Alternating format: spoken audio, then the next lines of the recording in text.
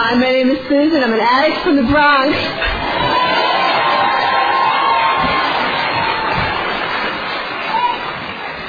And I like to start by telling you that I'm a very, very, very, very, very, very, very passionate member of Narcotics Anonymous. Narcotics Anonymous has saved my life. It has given me a life. It has given me gifts beyond my wildest dreams. And to even be here at this World Convention is so miraculous for a crackhead from the Bronx. To be speaking and having the opportunity of welcoming all these wonderful addicts from all over the world to this amazing event is like I said, it's just beyond my wildest dreams. Let me just pray.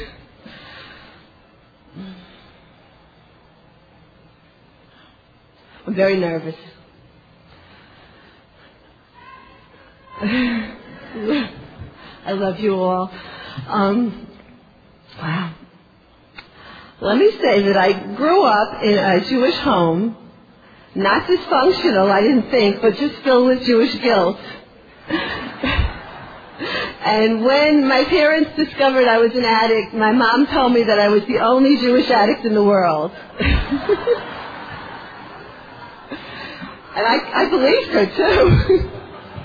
I wasn't supposed to wind up where I wound up. I wasn't supposed to wind up in the streets, begging for money, pregnant, homeless, degraded, humiliated, with no resources, but finding a way to use as much as I needed to use every single day, no matter what. That was not supposed to happen to a good Jewish girl from Brooklyn. It was not supposed to happen to any of us. But the path that I took to get to where I was is the only reason I am where I am today. And without that path and without the deep, dark hole of the bottom that I hit, then I wouldn't be here today. I don't believe I'd be alive. I know for sure I wouldn't be in Hawaii. And I wouldn't be a part of this wonderful worldwide fellowship full of love and passion and joy. And I'm a very joyous person. I have a lot of fun today, and my life for many, many years was not about fun. It was just about finding ways and means to get more, about getting the next one. As a child, I never felt like I fit in anywhere. I always felt different. I never felt comfortable in my own skin.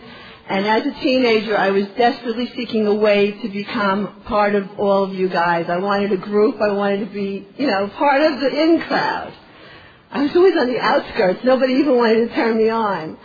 And I remember making a real clear-cut decision to use, and I thought that was going to be the answer to all my problems. I thought that if I was, smoking pot and drinking with all you guys, that I could be part of and that you would like me and I'd be fun. Because you see, you could make me cry if you just looked at me the wrong way, and I was really, really shy, and I didn't want to live that way anymore.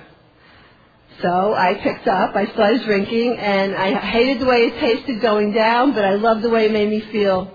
And I should have known something was wrong from the very beginning. I found my first drug of choice, and that was Boone's Farm Strawberry Hill wine. and that really ages me. But I could drink with you as long as you had your own bottle and I had mine. And from that, every drug that I used was how I identified myself. For a long time I was very proud to say I was a pothead, and then I thought it was really cool to be a cokehead, because those were the days when cocaine was the rich man's drug, and you needed a good amount of money to get it, and it was the after hours clubs and a lot of partying and going to the Hamptons, and I thought that was really cool. And then I discovered how to cook it, and I became a basehead, and I thought that was really amazing, because I thought I was Chef Boyardee and you all needed me. And I guess you all can figure out what happened next. I crossed the invisible line in the sand that I promised myself I would never, never, never cross. And I've crossed many of those in my life. And I was out of resources. I was no longer dealing. I was no longer employable. I no longer had a home to call my own. I was now in the streets, and I was now smoking crack, and it was every $5. And just to back up a little bit, before I got to that point, I had gone to college, gotten a good education, done really well, met a man, fallen in love, decided I was going to get married to get out of my parents' home so I could have some freedom. And the marriage was terrible from about the third year on, and I stayed in this marriage for 10 years. And I remember it was very abusive on both ends, and one of my friends one day asked me, well, if you're so miserable, why don't you leave him? And I thought, leave him? I don't know, I never thought of it. Never occurred to me. And very shortly after that, I was standing outside of a bar on 34th Street in Manhattan, across from Madison Square Garden. I had $5 in my pocket, but I still had some credit with the cop man. I was waiting to cop. And I turned around and I saw a sign in the window, and it said, happy hour, win free drinks. So I said, well, what do I have to lose? So I went in, and there was a tall Italian bartender behind the bar, and he had those scratch-offs. And I said to him, well, why don't you scratch them off for me? And I kept winning all these free drinks, 1 barmaid, 2 barmaids, 3 barmaids, here's another Absolute. By the third Absolute, I was feeling really good, and he said, just give me a moment. And he walked down to the other end of the bar, and there was a red-headed bartender at that end of the bar, and he said to that man, I have just found the woman of your dreams. Come and meet her. Well, I want you to know that's my husband today.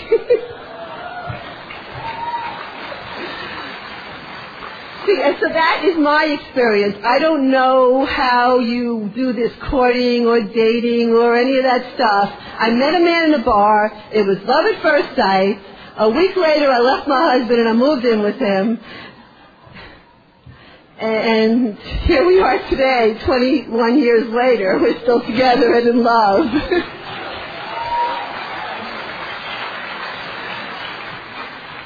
You see, and he was going to save me because I was really skinny. I didn't look very good, and he was going to save me. So he figured if we both just drank, things would be okay. And that lasted a very short time. Next thing I knew, I was back to my drug of choice, and just things progressed really, really quickly until one day I woke up, and I was 32 years old, and my body had changed, and I knew right away I was pregnant. I had never been pregnant before. I had taken all kinds of risks, but I knew right away I was pregnant. I had to have been 2 weeks pregnant. And I knew I had to stop. And I was pregnant by a man I loved. But I didn't know how to stop. And I just kept using throughout my pregnancy, totally hating myself, totally believing that I was going to stop tomorrow, telling everyone I met that I was going to stop tomorrow. I can even remember that the cop man all of a sudden got ethics and didn't want to sell me because I was pregnant. And I didn't even know if I could be a mom. I didn't think I could keep that baby. I thought that there was no way I was going to be able to keep that baby and be a mom and be I never even knew that it was possible to be a productive member of society again. I never even knew that there was a fellowship by the name of Narcotics Anonymous that had the ability to help me stay clean a day at a time. Back in 1988, this was not well known. It was a big secret. And I didn't think I belonged in the other fellowship, and I knew that there had to be some place for me to go to stop, but I didn't know what it was. And I just kept using. And one day I found myself on the streets of Manhattan, about a block from my cop spot, stopping cars at red lights in the middle of the night, begging for money. And there were like 6 cars stopped at this one particular light, and I went up to this one guy and I looked him in the eyes and I said, I'm pregnant and I'm hungry, could you help me get something to eat? And he looked at me like, right, you're pregnant. I was very skinny, my face was all sucked in, I was dirty. I remember opening my jacket and patting my belly. I said, this is all me. And his heart went out to me. This was just a good Samaritan. He knew nothing about addiction. He knew nothing about, the harm that I could do to him. He offered me a way out. He told me he'd buy me a meal and he would, but he wouldn't give me money. So we had the meal, and I actually, for the very first time in my life, admitted that I had a problem. I admitted that I had a problem with drugs and that I needed help. And he offered to have me come to his home and get clean there. I took his phone number, and about 3 days later, when the pain was great enough, when I was just in so much agony I couldn't take it anymore, I made that phone call. And even on the train to his house, I had to use. But thank God I ran out of drugs before I got there, because he would never have taken me in. He brought me to my very first Narcotics Anonymous meeting. a stranger from the streets of New York. Now, you may all say that's a coincidence, that he happened to be the person I stopped in that car. To me, it's a God incident, and that's what I call it. He intervened, God intervened through this man. He took me someplace safe.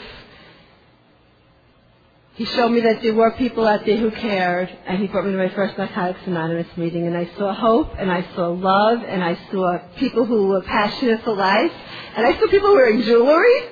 I was very impressed by that. I had sold all my jewelry. That was gone a long time ago. And I thought, wow, is it really possible? Can I come back to life too? And I got clean exactly 30 days before my beautiful Tara Miracle was born. And we turned 17 together a few months ago.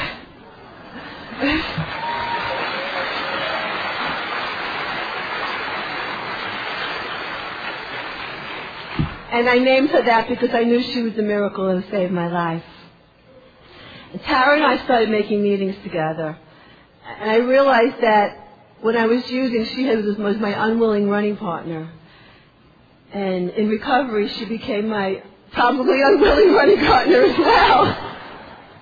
And we made a lot of meetings together. And when I was clean, the day I was clean, when I was clean 364 days, I got taken to my very first Narcotics Anonymous convention. It was the New York Regional Convention. And that Saturday night was the clean time countdown. And it was the day I made my year. Unbelievable feeling.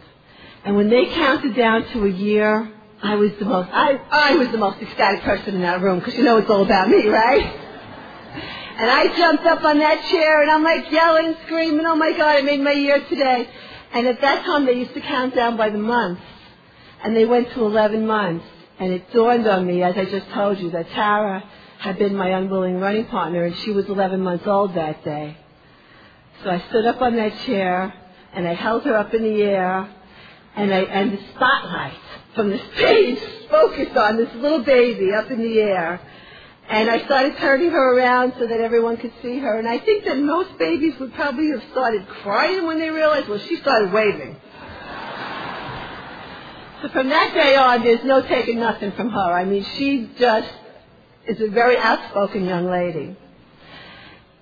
And I remember when she was about 3 years old, we went to my home group and the meeting was closed, and Tara asked me, Mom, what are we going to do? And I said, we'll go home and watch some TV, we'll relax. She said, Mommy, when you need a meeting, you go to a meeting.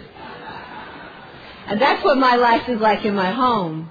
Now, for the first 3 years of my recovery, actually for the first about year and a half of my recovery, the focus of my recovery was saving my heart, my love, was saving my soulmate. He had to stop using because I was clean. Didn't he know? And I was going to save him, and I put all this energy into trying to make him stop. You know, and that doesn't work. When I finally put a first step in my life that I was powerless, and actually got a partial third step, first, second, and third, because I'm not real good at the third step. I have a couple of control issues. Those are people who know me know this is true.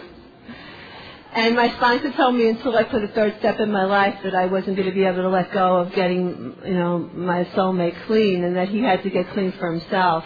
And when I finally stopped, dragging him to meetings and sicking the men on him, and if he wanted to see the baby, he'd have to come to me in a meeting. And actually, when he moved in with me, if he was high, I'd lock him out, and all this stuff. And when I finally let go, he hit his own bottom when I was clean, about 3.5 years. And the arithmetic in my life does not add up. I'm clean 17 years. Tara's 17 years old. Bobby's coming up on 14 years clean. We're married 11 years. Tara was the flower girl at our wedding. But the miracles have not stopped adding up from the day I got clean. I have this love and this passion for having fun. And I think it's really important for people to know that there is a lot of fun to be had in recovery, and the conventions are just one example of that. But there's a lot of work to be done. I'm very, very serious about my recovery. I make meetings regularly. I sit in the front. I reach out to newcomers. I sponsor 5 beautiful women. I work my steps. I have a sponsor I have a Narcotics Anonymous sponsor who's sitting here in the 4th row who has a Narcotics Anonymous sponsor who has a Narcotics Anonymous sponsor.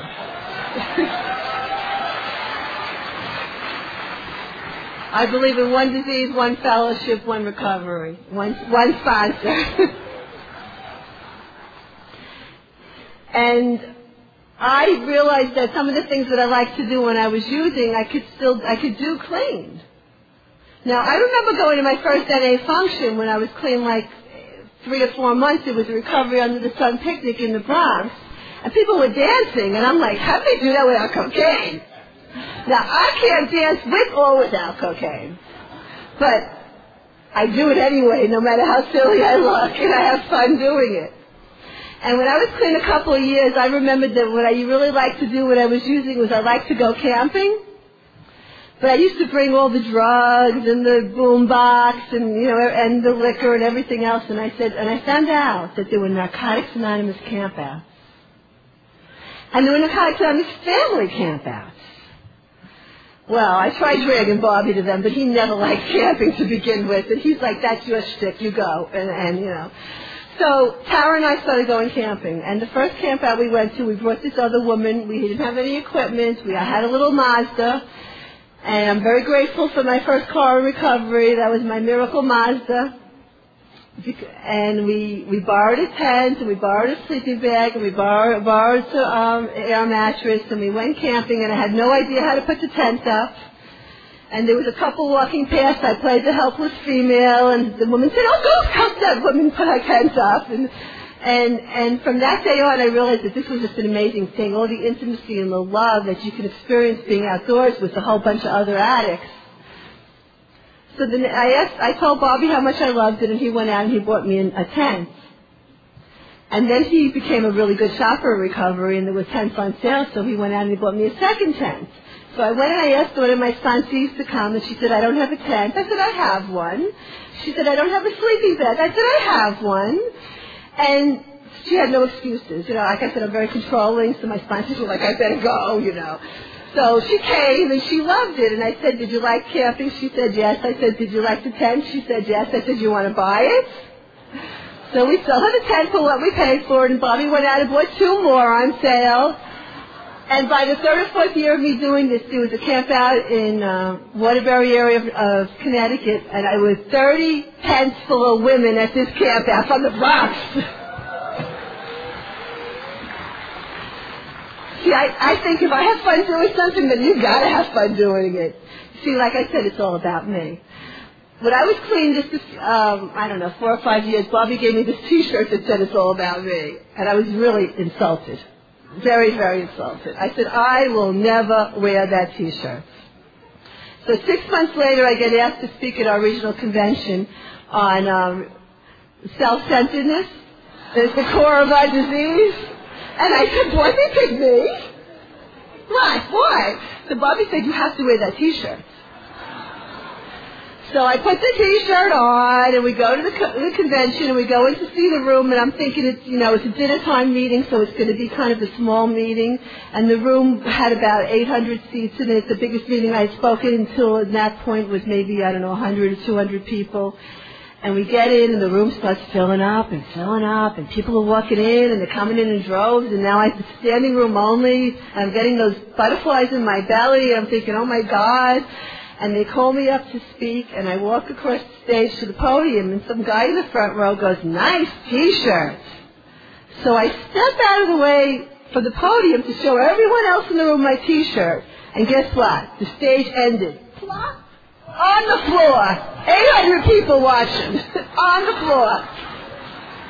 Well, I was a little achy, but it was my pride and my dignity was hurt more than anything else. So Bobby's sitting there, not knowing whether to jump, but since I didn't scream his name, he figured I'm okay. So I leap back up on the stage, and I said, "How's that for an entrance?" Then I told my story. I have learned in recovery how to laugh at myself. And to me, that's a huge gift. I'm kind of a funny person. People like me for the entertainment value. and I fill my life with people who are entertaining as well. There's so much love in my life. I don't even know where to start to tell you about all the miracles that have happened to me. Because of going camping, I started meeting some wonderful people at these campouts. And I remember that I would take Tara camping, and this one year, I guess Tara was about 5 years old, my niece Erin, Tara was born on my niece's second birthday. My only sister, my only niece, she was born on her second birthday, and they're kind of like soulmates. I mean, the cousins are so close, they just understand each other without finishing their own sentences. And Erin lived in Hong Kong back then. My sister and her family lived in Hong Kong, and they came in one summer, and Erin said to me, "Aunt Susan, could you take me camping?" And I said, "Well, how about next summer? I'll take you camping," because the schedule just didn't work out that summer. So I'm a little obsessive, a little compulsive. I'm an overpacker. I'm an overplanner. So January of that year, I started looking for a camp out that would happen on the exact weekend that Erin was going to be with me. I called every GSR I could think of. I made phone calls to all the area helplines, New England, Connecticut, Massachusetts, New Hampshire, Long Island, New Jersey, everywhere I could think of. And there was no camp out going on that weekend, and I would only take her to a Narcotics Anonymous camp out because I felt safe there, and I felt the love there, and that's where I felt I belonged, and that's where I knew that I would get what I needed. And I made these phone calls for like 6 months, and I went to the regional convention that year, and I remember sitting in the Saturday night meeting with a bunch of addicts from Albany, and I was so excited to meet new people. It didn't occur to me once to ask these people if there was a camp out in Albany. 4 months later, after about $150 worth of long-distance phone calls, I got this guy on the phone who gives me the number of the ASR of the Mid-Hudson area. The guy from the Mid-Hudson area gives me the phone number of this woman named Mary Ann from upstate New York. Mary Ann gives me the phone number of Kim, who's sitting here in the second row. And I call Kim, and I tell her I'm really interested in going to this camp out. And she said, "I don't think this is the camp out you want." And I said, "Well, why not?" She said, "There's no facilities." I go, "Oh, boy." You know, I'm a good Jewish girl from Brooklyn. I like bathrooms, you know. I don't like to go in the woods. So when my niece came in that summer, I said to her, she comes off the plane, gives me a hug, and says, "Aunt Susan, when are we going camping?" I said, "Well, I don't think you're going to want to go, honey, because the camp that I found is no bathroom." She goes, "Aunt Susan, the public toilets in Hong Kong are holes in the ground. That'll be fine." So we pack up the car, and we drive 4 hours, and we get up to this camp out in the middle of nowhere. The way you find it is you have to make a right turn on the street that has no name, go past the 3 boulders, down the 6/10 of a mile, down the dirt road, and you see the little happy face on the tree on the left-hand side of the road. And I'm like, I'm never going to find this. And I get there, and there's like a handful of addicts there to welcome me and help me and guide me with my car over the rocks, because by this time I had a very low-riding Bonneville that did not want to go up over these rocks at all. And I made some wonderful connections at that camp out. And one of the guys that I met was on the programming committee of the Vermont area convention that fall. And he called me that fall, and he said to me that he was looking for this woman, a woman from Harlem. He was looking for her phone number. They had her tape, and he wanted me to help find her. And, you know, I'm very relentless. So I am for weeks trying to find this woman, making phone calls and trying everyone I could. And in the meantime, he had asked me if I had a tape, if I could send him my tape. And when I had spoken in Florida at a facility years ago, this woman had taped me and sent me a copy. So I didn't think anything of it. I sent him the tape. And he called me up one day. I had been sleeping. He woke me up out of my sleep. I said, "Hon, I'm so sorry I haven't been able to find her." He goes, "No, we found our speaker." I said, "Well, that's great. Congratulations. I'm glad." He goes, "It's you." I was really shocked because I never really ever believe that I could be standing at a podium giving back to a room full of addicts. It was a miracle for me. And it brought me back to that very first convention I had been to when I made a year, and I was sitting in the Sunday morning meeting, and a woman by the name of Dot T was sharing her experience, strength, and hope. And she was talking about when you come up in front of a room of Narcotics Anonymous, you are representing the fellowship, and you conduct yourself like a lady. And I never thought I knew how to be a lady. And I could not believe that my God had given me the opportunity to do something so special. And I've gotten to do that a handful of times since then. And I've gotten to do it a few times with Tara with me, which has been the most amazing thing to me. We are very much alike and very much different. And when you have a 17-year-old who thinks she knows more than you do, well, that's normal, right? It's been a challenge for me. She actually really does know a lot more than me because, you see, she never used. And she doesn't ever have to. And that's the miracle. And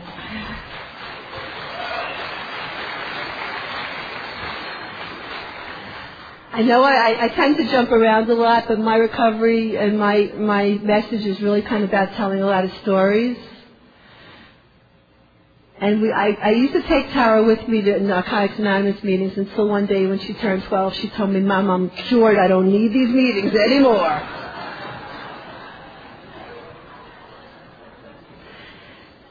But the most special thing she told me was when she was 5.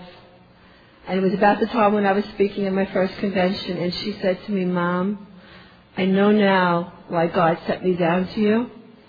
He sent me down to save your life. That is the truth. Lost my train of thought. Oh, so we're at my home. I have these 2 meetings that I make religiously. And I'm there in the front. I've been making these both meetings for 17 years. And one is the Buy the Book group of the Bronx, and that's my home group. And the other one that I've made religiously for 17 years is the Back to Life group of the Bronx. And we have people here from both of those meetings supporting me. And I went one night to Back to Life, and they were having a function, and there was a dance. And Tara had her little recovery friends that she had made over the years at all the functions. And she was hanging out with the Spanish girls, and they were all up in the front dancing like, merengue or salsa, and it was under the spotlight right by the DJ. And I looked up, and Tara was up there with them, in the front, under the spotlight, trying to learn the steps. And I started sobbing. See, I could never have done that. I could never, ever have done that. I would have been in the staircase, under the staircase, behind the staircase, in the alley, maybe with one person trying to learn. I had no self-esteem. And I thought, a kid with self-esteem never has to use. And that's another miracle. I think she wants me to stop talking about her. Wow. Everything that I've gotten in my life, in my recovery, in my journey, because it's all about the journey for me, has been as a result, a direct result of making Narcotics Anonymous meetings, of being involved in the fellowship, of giving service, of reaching out, of sponsoring women, of talking about what I'm going through, of doing H&I, which I did for 6.5 years, proudly. Everything I've ever gotten has been a result of that.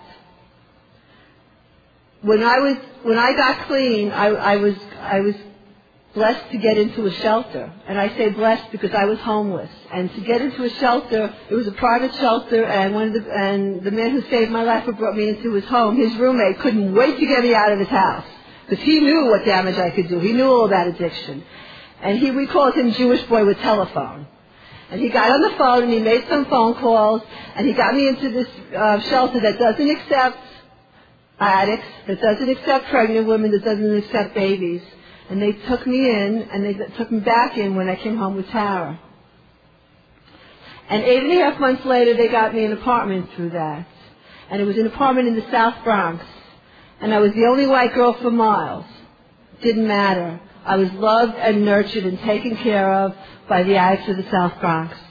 They walked me to meetings. They took me home. I celebrated my first few anniversaries there. I remember thinking, like, how am I going to bring my parents here to an NA meeting in the South Bronx? And then I thought of all the horrible places I took them when I used. And see, I was not brought up with prejudice, and neither was my daughter. And I celebrated my anniversaries there, and I was loved back to life there. And I was clean almost 3 years. I had put together my resume because I had a college degree, and I wanted to do what a lot of us want to do when we get clean. I wanted to save everyone else. I wanted to be a counselor.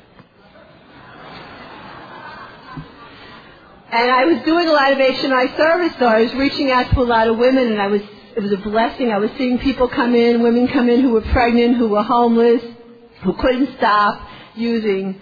And there was a little room in the basement of this recovery program in the South Bronx, this treatment program, with Narcotics Anonymous meetings. And I was blessed to be able to start a few H&I meetings in that facility. And because of that, I was an instrument, God's instrument in other women's recovery.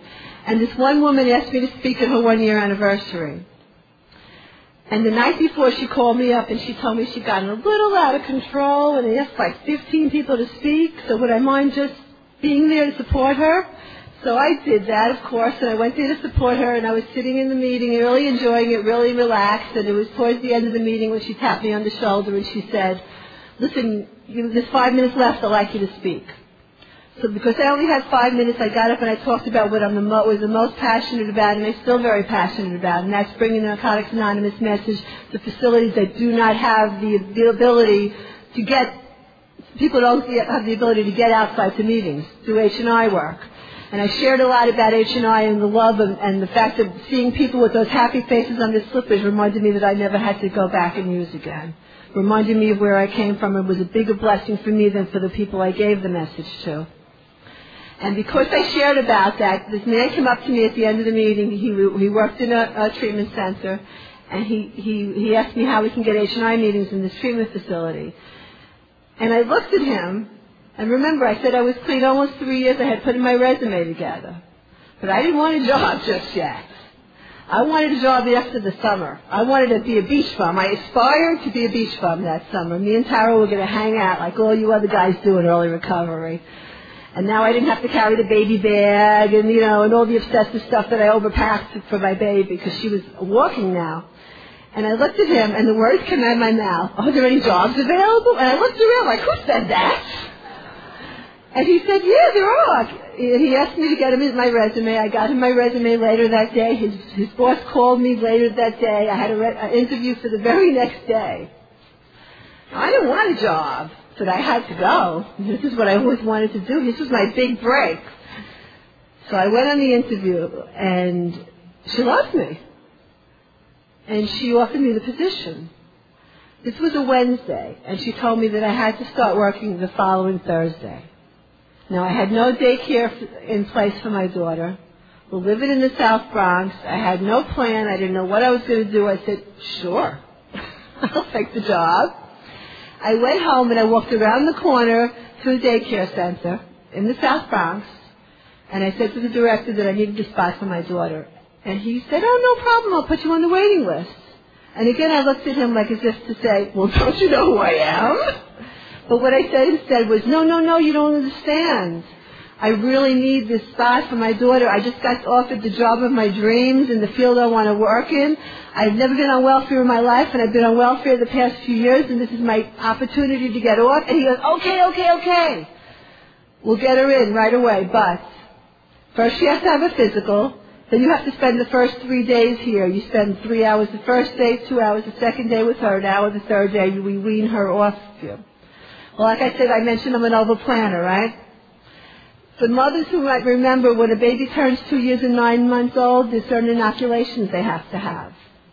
Tara was exactly 2 years and 9 months. The very next day, her physical was scheduled. I had scheduled it 3 months prior. So Friday was her physical. Monday I spent 3 hours. Tuesday I spent 2 hours. Wednesday I spent 1 hour. Started the job Thursday.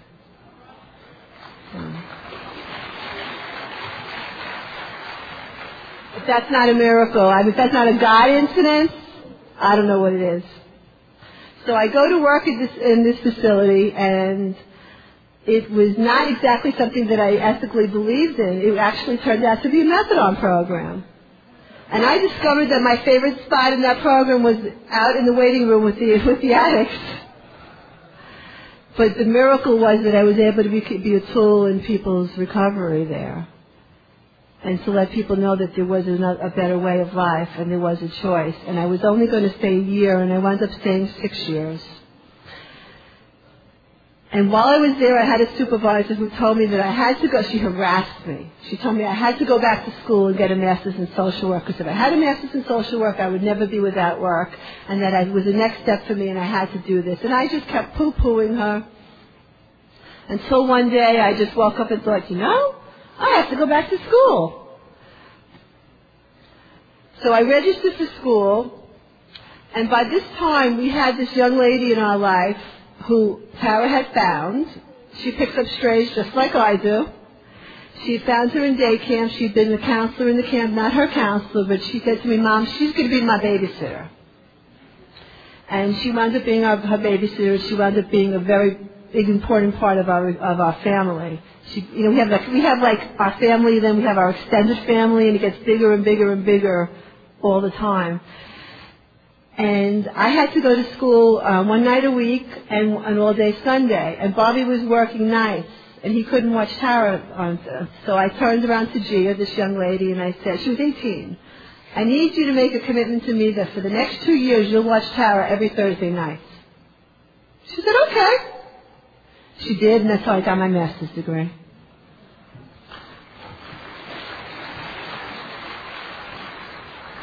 So now that I'm in school and I'm working and I'm making some money and I'm like my life is absolutely insane. Bobby took over on all the parenting. He did everything. Tara was 7 when I went back to school, and Bobby just took over on basically everything. I had my job, and I had my school, and I had my Narcotics Anonymous meetings, and I had my sponsees, and I had my H&I, and I had my life was pretty full. And I did everything I had to do. And I remember at the very beginning, I was terrified that I couldn't do this. And one of my classmates said to me, you're going to be surprised, time expands. And I thought, what the hell is she talking about? And she was right. Because when I was using, I would wake up in the morning with nothing, with no resources, no money, no hope. And by the end of the day, I had used a lot of drugs. And if I could put half of that effort into the stuff that I needed to do on a positive level, then I knew I could pursue any dream. And one of my favorite slogans from my very early recovery, and it's still my very favorite slogan today, is chase your recovery as hard as you chase those drugs. And I know how hard I chased those drugs. So I put that effort into my recovery and into my school and into my life. And just like I said, miracles kept unfolding in my life. And I knew we had to get out of the South Bronx. And I know whenever I see, one of the things that I do when I travel, because I've had the ability to travel because I'm an active member of Narcotics Anonymous, so I never, ever, ever travel without making an NA meeting. Whether it's just going to Brooklyn to visit my parents, or a day trip, or a weekend, or a vacation. Before I go, I get on the phone, I call the hotline, I go on the internet, I connect with another recovering addict, I tell them, we figure out what meeting I'm going to be at, they get directions, and I go there, and there are people there welcoming me already. So at this particular week, I was visiting my parents in Brooklyn, so of course I made a meeting in Brooklyn, and I ran into a childhood friend, and she asked me where I lived, and I was embarrassed to say exactly where.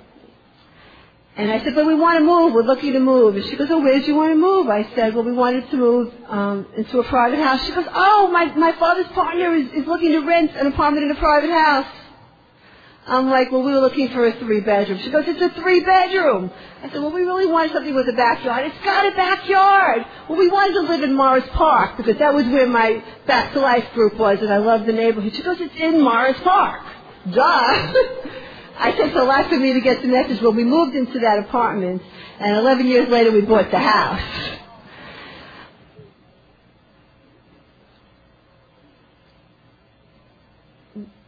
The way my life has unfolded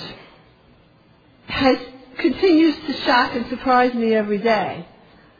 The way that I meet people and I make friends and I build connections, and when I make a friend and they become part of my support group and part of my circle, then it turns out that my husband gets close with them and their husband or their friends or their sponsees, and then we just get so big. And this fellowship is huge, and it's full of love, and it's full of opportunities, but we have to know to speak about what we need if we're going to get it, because people can't read our minds. And the way I got my very first sponsor was when I was in that group, Back to Life, and I raised my hand and I said I didn't know how to do this, and I was scared, and I needed to recover it. I wanted a sponsor, and I just didn't know how to get one. A woman came up to me and she wrote her name and she wrote her phone number and she wrote, "Call me." And because she wrote, "Call me," I called her that night. And I asked her to sponsor me. She said she'd be my temporary sponsor. It lasted 10.5 years. I don't know how to do anything temporarily. And when it was time to look for another sponsor, when things were a little chaotic in her life, and I knew that I needed to move on to someone who maybe was more available at that time, I started reaching out in the rooms, and I got a long-distance sponsor for a few years, and it worked at the beginning, and then it just wasn't working. And before I got that long-distance sponsor, one of my sponsees had suggested a woman that I should ask, a woman who had watched me come around and had watched me get clean and who knew me for all the years I've been in recovery. And see, like I said, I'm hard-headed, and I didn't ask her that time. And 3 years later, when the other sponsor wasn't working out, I turned around and I asked her, and she gave me a piece of paper. It had her home number, her cell phone number, and her work number. And I thought, she wants to be contacted. And she's been sponsoring me now for, I don't know, maybe 4 or 5 years now. And she's come with me. We've traveled together. She's here in this room tonight. We work steps together. Your sponsor does not have to be your best friend. Your sponsor does not have to be your idol. Your sponsor does not have to be perfect, because none of us are perfect. Your sponsor has to be a recovering addict who makes Narcotics Anonymous meetings, who works steps, who reaches out, who speaks the truth, who says what they feel and feels what they say, and who will give you unconditional love, and who will not enable you, who will tell you what you need to hear. And that's the sponsor that I found.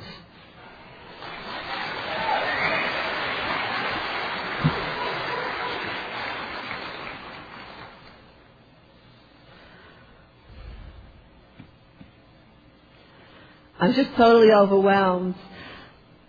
When I was going off to speak at my very first convention, and Tara was 5 years old, and she was staying with my parents, and I said to her, "Tara, I really want you to be a perfect little girl with Grandma and Grandpa." She said, "Mommy, only God is perfect." So you know I don't get away with anything in my home.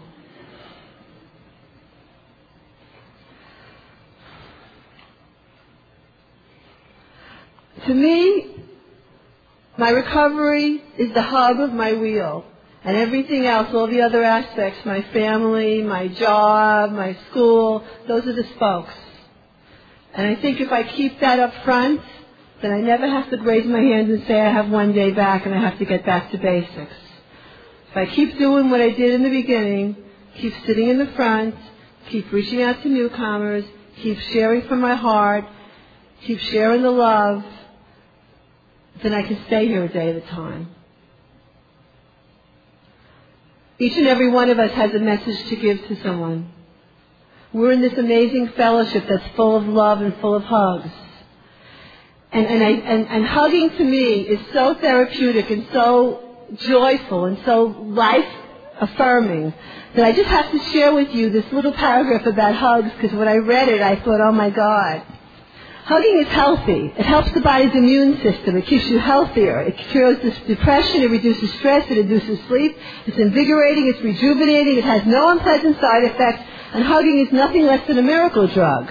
Hugging is all natural. It is organic, naturally sweet, no pesticides, no preservatives, no artificial ingredients, and is 100% wholesome. Hugging is practically perfect.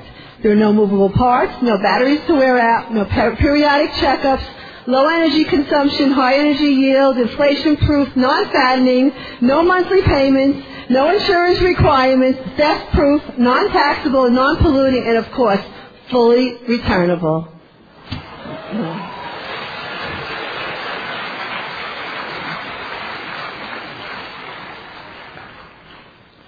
When I sit in a meeting, I believe in sitting in a meeting from prayer to prayer. And I learned that when I first got here. And I drink a lot of water, but I still sit prayer to prayer.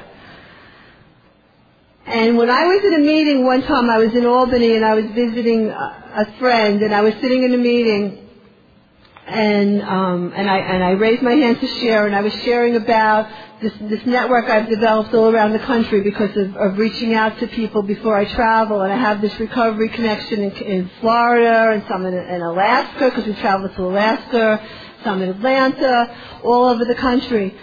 And I was sharing about having this recovery network in Florida, and this woman came up to me after the meeting and she said, "Oh my God, I was about to go outside and smoke a cigarette when I heard you say that you had friends in Boca Raton, Florida.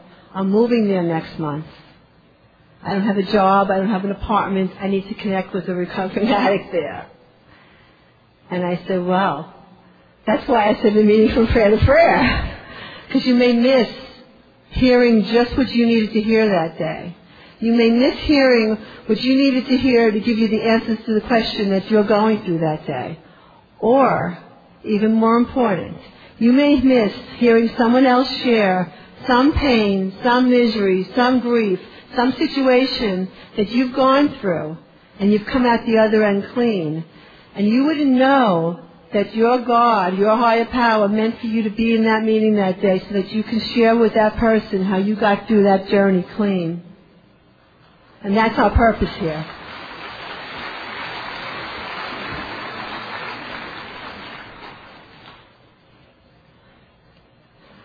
I believe in working my problem with vigilance. I fall short every single day. I fall short on my third step every single day. It's one I have the most trouble with.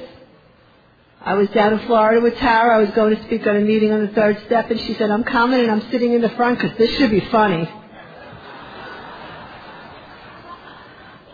But like I said, I get called on my stuff, and my recovery is a family affair. We're a recovery family. We tell each other how we feel. Bobby's the spiritual one. He's the calming force with all of us.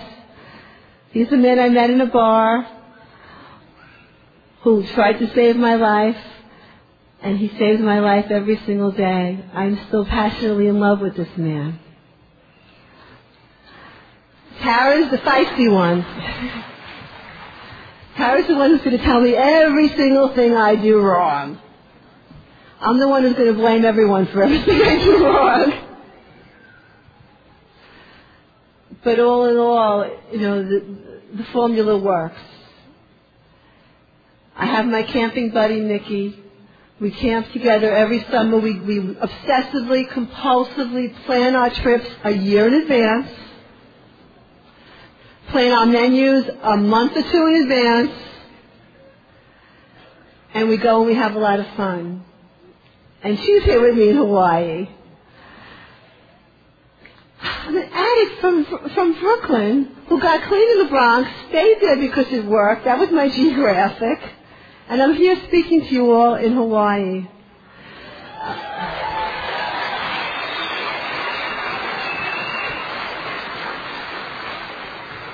And I want to tell you that anyone who's going through something, who's not sure if they belong here, who's not sure if Narcotics Anonymous is for them, the newcomer is definitely the most important person in any meeting. And we can only keep what we have by giving it away. So don't leave this room, don't leave this convention, don't leave this state without letting someone else know what you're going through. You can only be in one place at a time. You can't be at the dance and at the function and at the meeting and I want to be in all of them. But you can only be in one place at a time. And why don't you just look where your feet are, and that's probably a good place to be. Just reach out and let somebody know what you're going through. Let somebody know you need help. Ask somebody for their phone number. If you're going to be traveling to New York, get our phone number. We love to welcome people and show them how we do things the New York way. We have some amazing recovery in the Bronx. I'm very proud of our meetings. And to me, like I said, the most important thing is the journey. And I'd really just like to end with this quote. It is good to have an end to journey toward, but it is the journey that matters in the end. Thank you for letting me share.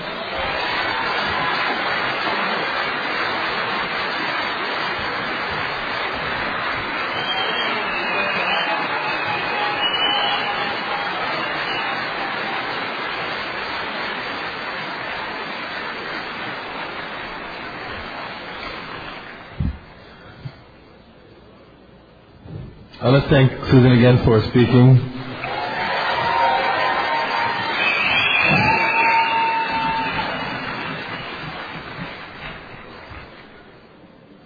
And before we end the meeting, one announcement. Please stay for the next big meeting tonight to take place in less than 30 minutes in this very same place. And we've asked Lem Ann from Connecticut to read just for today.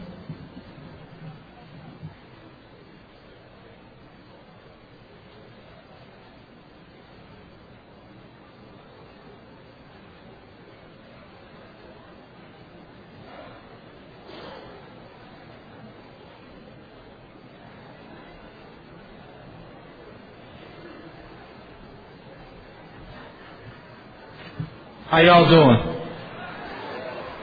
I'm Leonard M. from Meriden, Connecticut.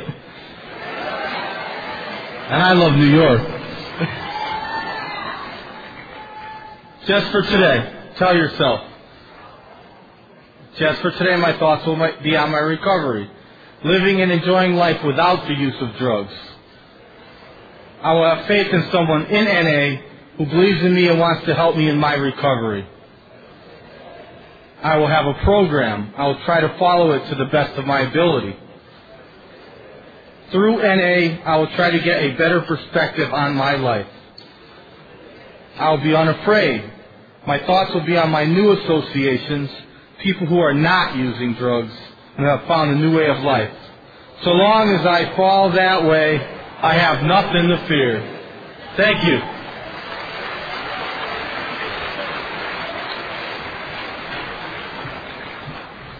Join me now as we make a circle around the room and close the meeting with a third step prayer.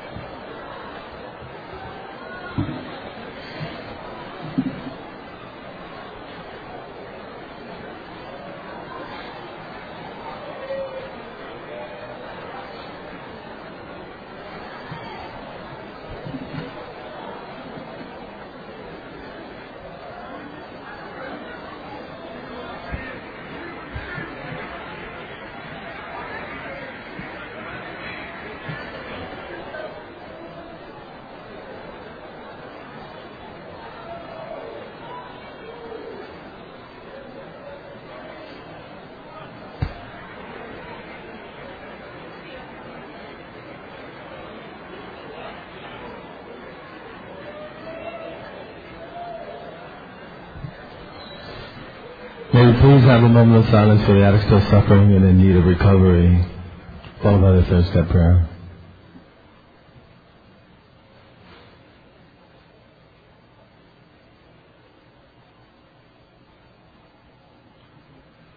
Many of us have said,